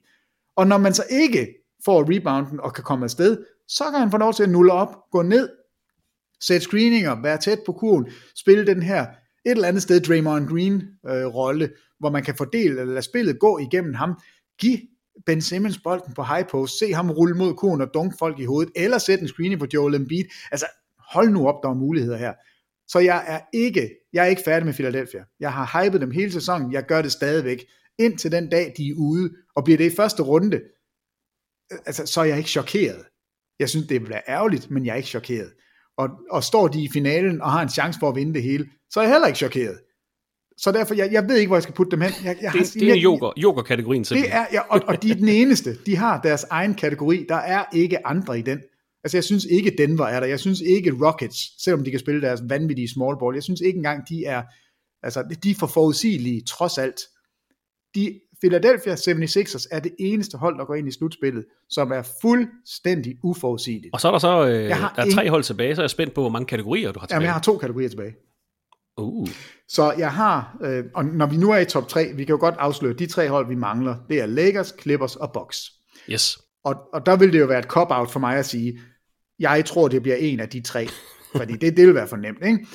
Og jeg er faktisk af den overbevisning, at der er et af de her 3 hold, som er klare favoritter. Ikke engang bare sådan en lille smule, men kæmpe favoritter. Okay. Skal jeg tage dem først, eller skal jeg tage de 2 andre? Jeg tager dem først. Ja. Hvem er den klare favorit? Den klare favorit, og det hold, som jeg helt klart forventer, står med mesterskabstrofæet en gang i oktober. 13. oktober er seneste. Det er en mulig kamp 13. oktober. Der står Los Angeles Clippers og Kawhi Leonard med endnu et trofæ. Kawhi Leonard er Finals MVP, og Clippers vinder deres første mesterskab, og vi ser Steve Ballmer danse den vildeste, svedigste dans et eller andet sted. Jeg synes, det her Clippers-mandskab, alt taler for dem på nær den her Montrezl Harrell. Hvis ikke der var kommet den her en lille note med Montrezl Harrell, altså som har forladt boblen, som du selv sagde, private årsager, vi ved ikke hvorfor. Hvis han ikke kommer tilbage, så nærmer Clippers sig lidt mere, men jeg synes, de er klare favoritter. Alt fungerer for dem. De er skadesfri. Paul George har aldrig set bedre ud. Du har aldrig kunnet time-manage Kawhi Leonard bedre, end coronaen har gjort. Du har Lou Williams, der er frisk, stripbar og wings, det er fint, han skal nok spille, når der kommer slutspil. Alle de her spillere er klar. Der er ikke noget, der taler imod Clippers. Der, hvor de er ringest, de rebounder af pommeren til. De har fået Joakim Noah ind, han hjælper med den del. De har fået lige lidt mere fysik. Ivica Zubac er god. Altså det her er der svimmel, det er et godt hold. De kan spille småt, de kan spille stort, de kan spille hurtigt, de kan spille langsomt. De har ikke én, men 2 stjerner at gå til i kampe, hvor man ved, at stjernen får bolden. Du kan ikke vinde et mesterskab uden en superstjerne. Kawhi Leonard er en superstjerne. Paul George er ud, altså Anthony Davis er nok den bedste nummer 2 i ligaen, men derefter så er det nok Paul George. Altså, jeg kan ikke se, hvor deres svagheder er. De kan tromle dig fysisk, de kan løbe med dig, de kan dække dig op, så du ikke kan score. Altså, jeg ved ikke, hvordan Clippers skal tabe i en 7-kampsserie. Jeg ved ikke, hvem der skal kunne gøre det mod dem. Så Clippers jeg er lige ved at sige, at jeg bliver chokeret, hvis ikke Clippers vinder det hele. Jeg har dem sådan. Under de forudsætninger, vi ved nu. Under de forudsætninger, vi har, selvfølgelig. Altså skader og ikke skader, alt det her. Og jeg går ud fra, at Montrezl Harrell er der. Ja. Fordi han er deres lukkende center. Altså den centerspiller, der er på banen til slutning af de fleste kampe. Så Clippers klare favoritter, så har man Clippers klare favoritter. Andenpladserne, Bucks og Lakers, Joker-rollen, Philadelphia, så har vi Dark Horse, Denver Nuggets, Toronto Raptors, Boston Celtics, Light Horse, Dallas Mavericks, Miami Heat, Oklahoma, Houston Rockets. Så har du dem, der kan levere en flot indsats i slutspillet i en første runde serie. Utah Jazz smider du derned, New Orleans Pelicans, Trailblazers, Grizzlies, og så resten er simpelthen i en gruppe, hvor de får det svært, kalder vi det synes jeg. Og jeg har det faktisk næsten sådan, at jeg synes Milwaukee er, hvis jeg skulle kategorisere, altså hvis jeg skulle rangere dem, så har jeg Bucks til at være foran Lakers. Jeg synes Milwaukee, den sæson de har haft, den bliver næsten glemt, fordi vi taler om alt muligt andet, fordi Milwaukee bare nuller videre på det, de gjorde sidste år, og gør det lige så godt, altså, og måske endda bedre. Antetokounmpo er, synes jeg, den klare MVP, har bedre statistikker end sidste år, på færre minutter, er helt åndssvagt god. Men der, hvor spørgsmålstegnet sidder, det er stadigvæk, kan de levere i slutspillet? Yes. Når de nu møder Philadelphia, og Ben Simmons og Joel Embiid dækker Antetokounmpo op, hvad gør de der? Kan de finde ud af at spille omkring det? Er Antetokounmpo god nok alligevel? Kan han ramme et par træer og sørge for, at det her det bliver en kamp, hvor han er den klart bedste spiller? Hvad skal de gøre, når de kommer i finalen? Kan han tromle Kawhi Leonard? Det kunne han ikke sidste år. Er han blevet så meget bedre nu? Er han blevet så meget klogere? Har han så meget tro på, at spillet det kan bære ham igennem? Tør han spille mod LeBron i en finale? Bliver han bange? Det er disse ting, fordi på banen, der er ingen tvivl. De har sublim godt forsvar. De har ligaens farligste spillere i Antetokounmpo. De kan også mange forskellige ting. De kan også spille hurtigt, de kan spille langsomt. Der er mange forskellige ting, de kan gøre.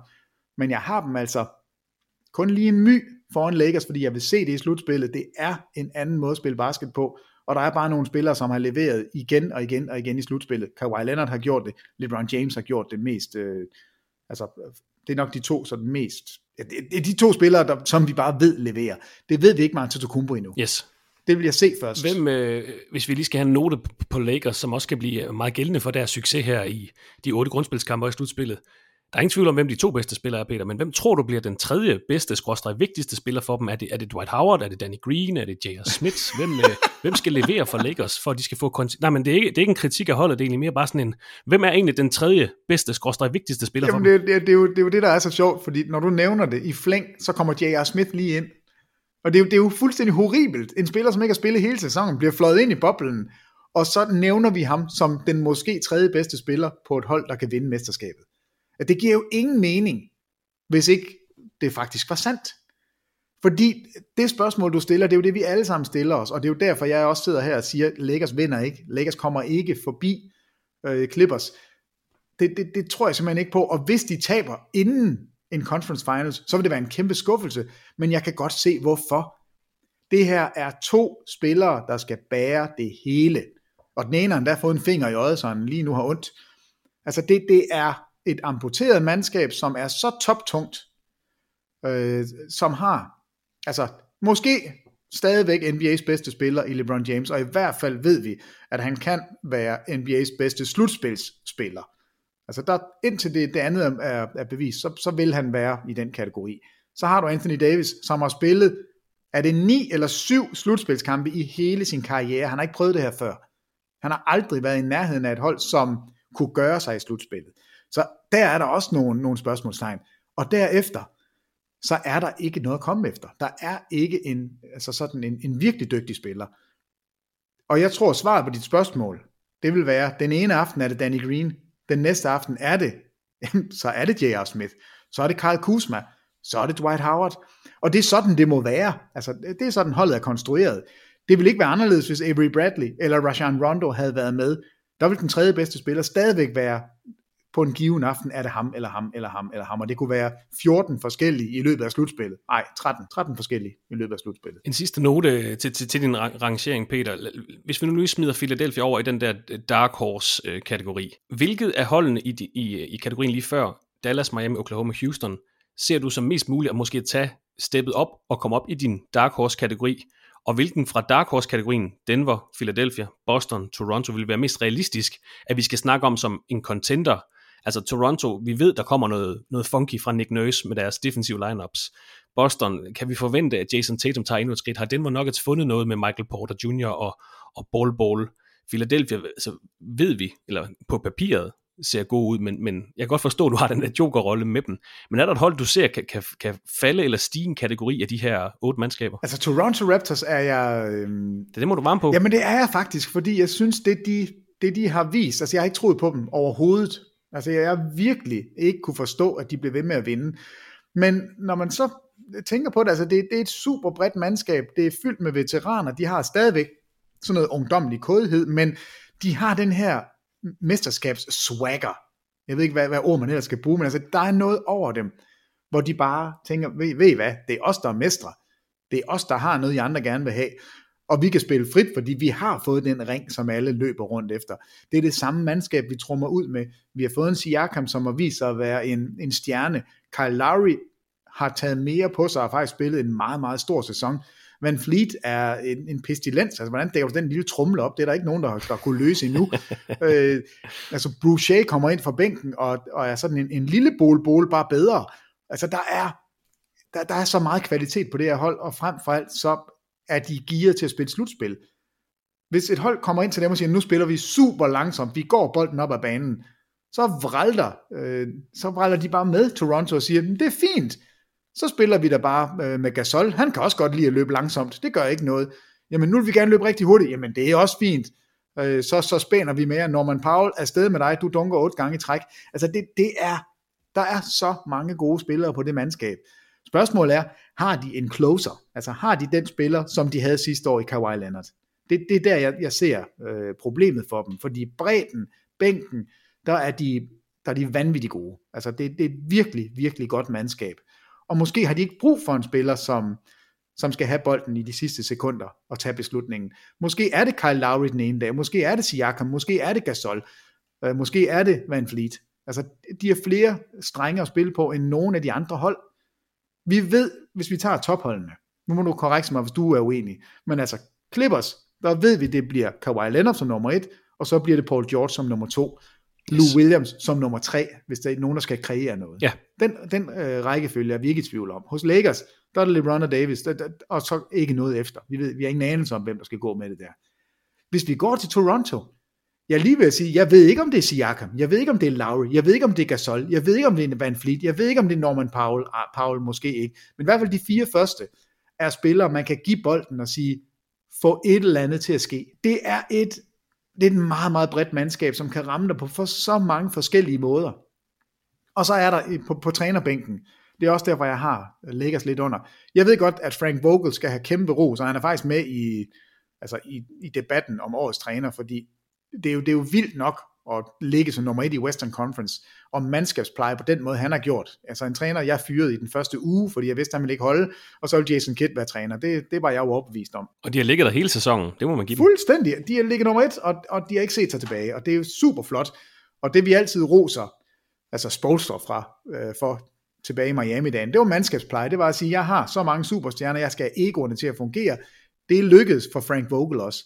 Men hvis jeg skal kigge på trænerbænken, så mener jeg, Nick Nurse, han har en upper hand på Vogel. Altså Nick Nurse har jeg mere tiltro til. Han er en bedre træner, han er en mere innovativ træner, han er en træner, der tør noget, og så har han har vundet et mesterskab. Han kan stå der og sige, jeg ved, hvad der kræves. Budenholzer, vanvittig god træner.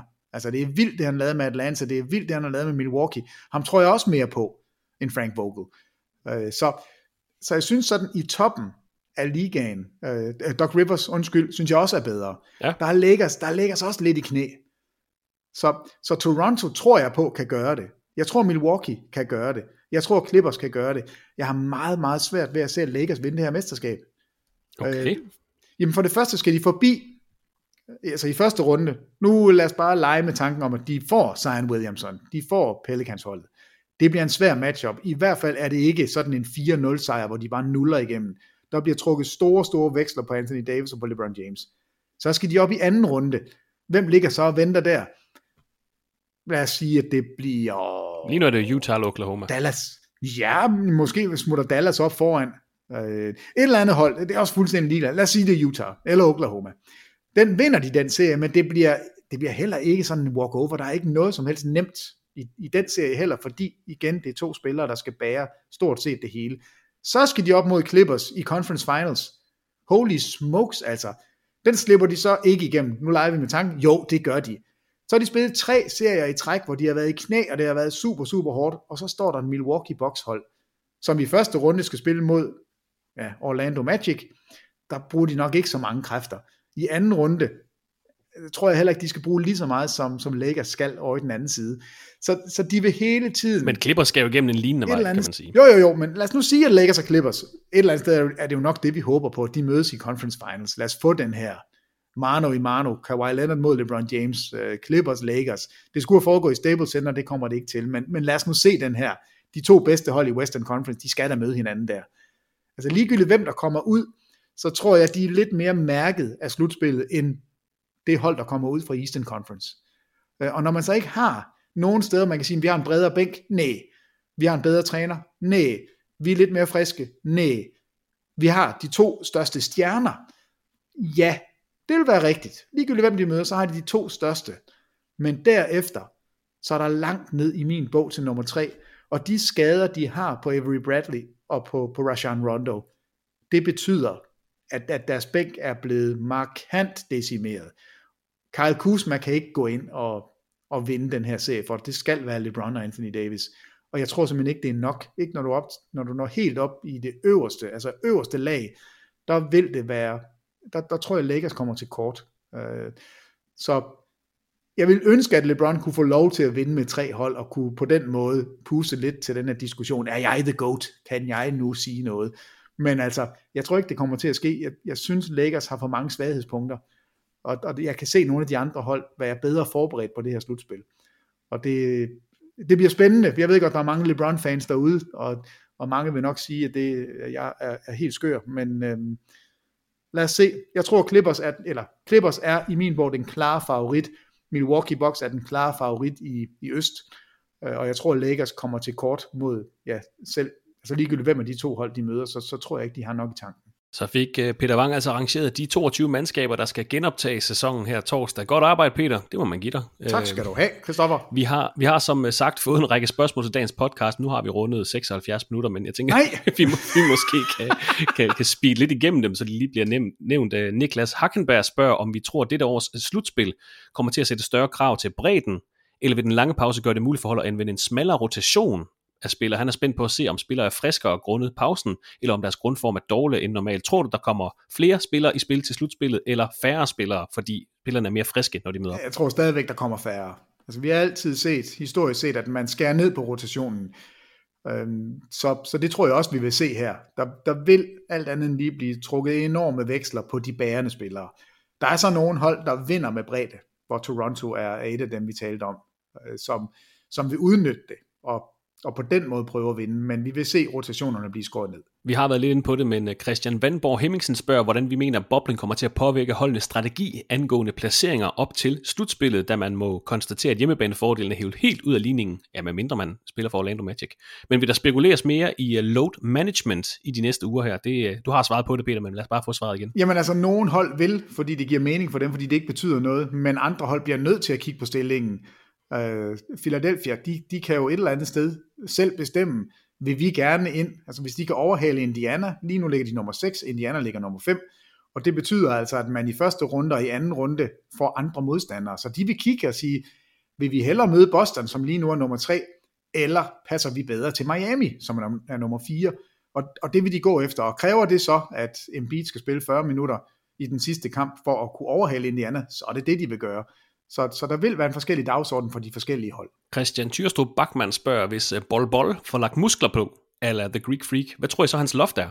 Det er et ret interessant spørgsmål, faktisk. Jamen altså, han er jo hele pakken.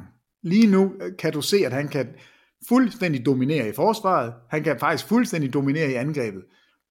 Hvis han får fysik, og hvis han får bedre ballhandling, og hvis han tager lidt bedre beslutninger, jamen så kan han jo blive en All-NBA-spiller. Men han kan også godt måske blive ingenting. Han kan også godt blive en gimmick et eller andet sted. Ja, fuldstændig. Altså, men det er jo ikke, vi taler ikke om en Taco Fall gimmick. Altså Taco Fall har ikke muligheden for at blive en af NBA's bedste spillere. Altså det ligger simpelthen ikke i hans fysik, den måde han er skruet sammen på. 7 fod 6, ligesom Yao Ming. Yao Ming var en af ligaens bedste spillere, fordi han havde et vanvittigt godt skud, et vanvittigt godt spil, eller blik for spillet. Der er Taco Fall ikke. Han er en gimmick, og det vil han altid være, men en spiller, du godt kan bruge en gang imellem. Hvem kan vi ellers nævne af den type? Altså, der var Hashim Thabit, der blev draftet ind i NBA. Altså, det var også en anden tid, kan man sige. Han blev ikke engang en gimmick. Mursan. Altså, han var jo... Mursan, rigtig godt bud. Også en spiller, som er værdifuld, bliver aldrig All-NBA-spiller, men er trods alt noget mere end Taco Fall er.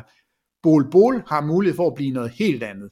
Altså, han er allerede nu, har han vist os, at der er så meget potentiale i ham. Altså, det er helt vildt, så god han er i forhold til, hvor meget bedre han kan blive. Så loftet for Bol, det stikker helt af. Det er the sky is the limit, altså, eller hvad det er, the roof is the limit, er det ikke det, Michael Jordan plejer at sige? Bol kan blive, altså, jamen, han kan blive ligaens MVP, hvis han bliver stor og stærk. Altså, det lyder lidt vanvittigt at sige, men han har potentiale til det. Og så er off-season spekulationerne også allerede begyndt. Både Mads Carlsen og Niklas Valentin er begyndt at tænke i, om Giannis Antetokounmpo kunne finde på at forlade Milwaukee Bucks. Hvis Giannis ikke vinder i år, hvor længe tror I så, han bliver ved Bucks og tror på projektet, før han vil være med til at danne det næste superhold, hvis han altså nogensinde ender med at forlade Bucks? Og Niklas spørger så, om vi kunne forestille os, at ligaens bedste spiller Giannis forlader ligaens bedste hold Bucks til fordel for andre contenders, hvis ikke han når finalerne/vinder i år. Giannis er under kontrakt i næste sæson, men kan altså smutte som free agent i sommeren 21. Har du noget som helst take eller føling på det, Peter? Han virker jo meget godt tilfreds med at være hos Milwaukee, i hvert fald indtil videre. Altså han siger og gør alle de rigtige ting, og siger, jeg vil være i Milwaukee for evigt, og det hele det kører, og alt er godt. Men jeg vil jo også sige, han er en spiller, som skal være i toppen af ligaen hele tiden, og han må jo kigge sig rundt, og det er dem, jeg spiller sammen med nu, er det spillere, der vil blive her. Har vi noget ung talent på vej, som jeg ved, vi kan bygge et hold op omkring? Dante DiVincenzo, er det en af dem, jeg skal være sammen med de næste 5 år, og så kan vi vinde. Altså, jeg tror faktisk, det har meget betydning, hvordan slutspillet kommer til at gå. Lad os sige, de får 1 på gummerne i anden runde og ryger ud. Så vil spekulationerne i den grad komme frem igen. Altså, de er der allerede, men gør de det godt, så er der selvfølgelig en større chance for, at han vil blive. Så der er meget på spil for Milwaukee. Indtil videre tyder det på, at han vil gerne være en af de her spillere, der går ned i historien som værende en stjerne, der bliver ved det samme hold, bygger det op, vinder et mesterskab med dem og bliver hyldet forever i Milwaukee. Men han må også kigge rundt og sige, LeBron han smuttede, som det passede ham. Durant er tøffet lidt rundt, Kawhi Leonard er tøffet rundt, og de har jo gjort det meget godt, og der er jo ikke nogen, der er sure på dem den dag i dag, og Durant en lille smule. Så der er stor mulighed for, at han smutter. Der må jeg bare være ærlig og sige, det tror jeg, der er, fordi en spiller af den kaliber vil vinde mesterskaber. Det vil han. Og han vil være ligaens bedste, og han vil have ringen, der viser, at han er den bedste. Og det er ikke sikkert, at han synes, han kan se, at han kan få den i Milwaukee. Lad os sige, at de ikke vinder i år. Er der en bedre chance næste år og året efter? Det er svært at se. Vind for at bevare en mulighed for at beholde Antetokounmpo. Det er mit bedste råd til Budenholzer og Milwaukee Bucks. En lille nuance i det er jo, at Giannis føler også en loyalitet til Milwaukee, fordi de gav ham chancen, og vi kender jo alle sammen Giannis Antetokounmpos historie, som var identitetsløs for 10-15 år siden, og kom over og du sender alle de penge, han tjener hjem til sin familie. Så Milwaukee har jo også gjort hans familie en tjeneste, kan man sige. Altså på den måde vil der måske være noget mere loyalitet end og nu er det bare et eksempel, en Kevin Durant, som er et amerikansk produkt, en LeBron James, og ja, de har selvfølgelig også haft hårde barndomme, begge to, det er slet ikke det, men Giannis' vilkår er bare nogle lidt andre, kommende fra gaden i Athen, så måske er der noget loyalitet i hans beslutning, det får vi at se her, efter den her sæson og i fremtiden. Jo, men det jeg tænker, der også er, vi er også nødt til at kigge på markedet, altså vi er nødt til at sige, at Milwaukee, det er bare et lille fæsent marked. Det er ikke der, du vil være det største navn. Altså, der skal du til New York, eller Chicago, eller Los Angeles. Og når du tager en europæisk spiller, så synes jeg, det er oplagt at sidde og kigge på Nowitzki, og sige, vi tror på dig, Nowitzki, man bygger noget op, man vinder et mesterskab, Nowitzki er Dallas Mavericks for life, altså, og nu er Doncic derinde. Men der har man også en ejer, som i den grad går ind økonomisk, og Mark Cuban har... Altså, der er ingen grænser for, hvad han vil gøre for sit hold. Ser man den samme dedikation i Milwaukee, det kan jeg være i tvivl om. Altså, vil de bruge lige så mange penge?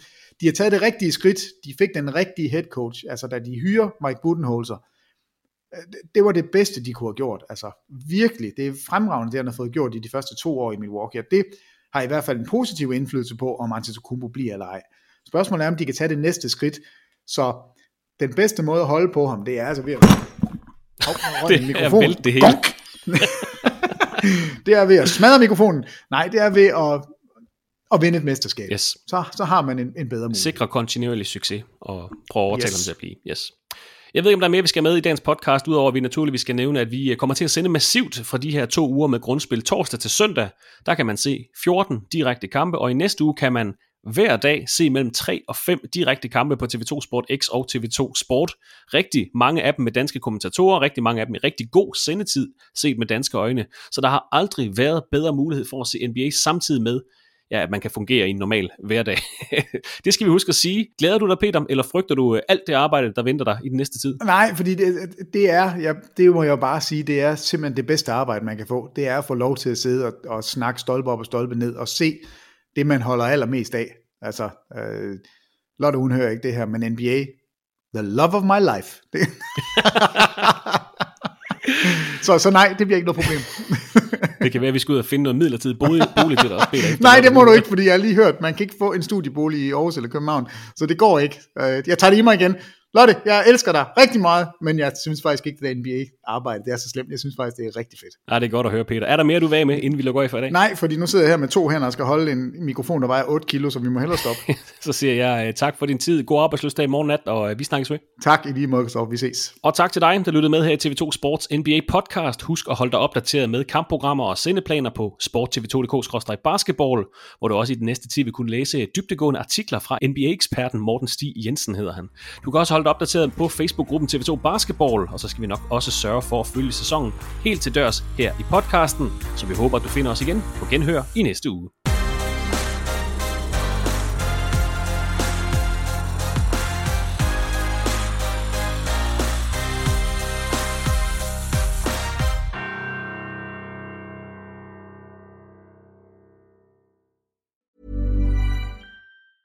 Planning for your next trip? Elevate your travel style with Quince. Quince has all the jet-setting essentials you'll want for your next getaway, like European linen, premium luggage options, buttery soft Italian leather bags, and so much more. And is all priced at 50 to 80% less than similar brands. Plus, Quince only works with factories that use safe and ethical manufacturing practices. Pack your bags with high-quality essentials you'll be wearing for vacations to come with Quince. Go to quince.com/pack for free shipping and 365-day returns. Hold up. What was that? Boring. No flavor. That was as bad as those leftovers you ate all week. Keke Palmer here, and it's time to say hello to something fresh and guilt-free. Hello Fresh. Jazz up dinner with pecan-crusted chicken or garlic butter shrimp scampi. Now that's music to my mouth. Hello Fresh. Let's get this dinner party started. Discover all the delicious possibilities at HelloFresh.com. When it comes to your finances, you think you've done it all. You've saved, you've researched, and you've invested all that you can. Now it's time to take those investments to the next level by using the brand behind every great investor, Yahoo Finance. As America's #1 finance destination, Yahoo Finance has everything you need, whether you're a seasoned trader or just dipping your toes into the market. Join the millions of investors who trust Yahoo Finance to guide them on their financial journey. For comprehensive financial news and analysis, visit yahoofinance.com, the #1 financial destination, yahoofinance.com.